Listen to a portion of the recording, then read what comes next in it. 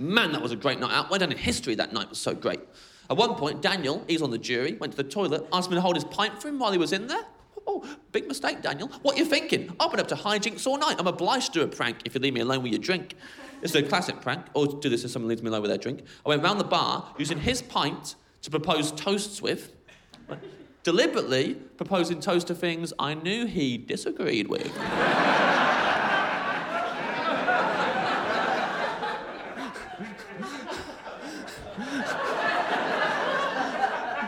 He comes back, has a sip, he's like, what have you done to that?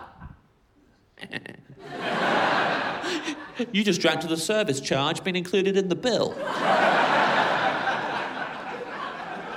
You just drank to those bedside lamps that don't have the switch on the cord, like it's convenient, but have it on the neck of the lamp, under the bulb. It's like a really stiff bolt you got to force through the neck of the lamp somehow. And you can't even do it like that. You got your whole hand up inside the lampshade in a backwards, like, gooseneck manner. It's really uncomfortable. You can't even see what you're doing because the lampshade's in the way. You got to look at the top of the lampshade to see what you're doing, and then you switch it, and then it blinds you when it goes on.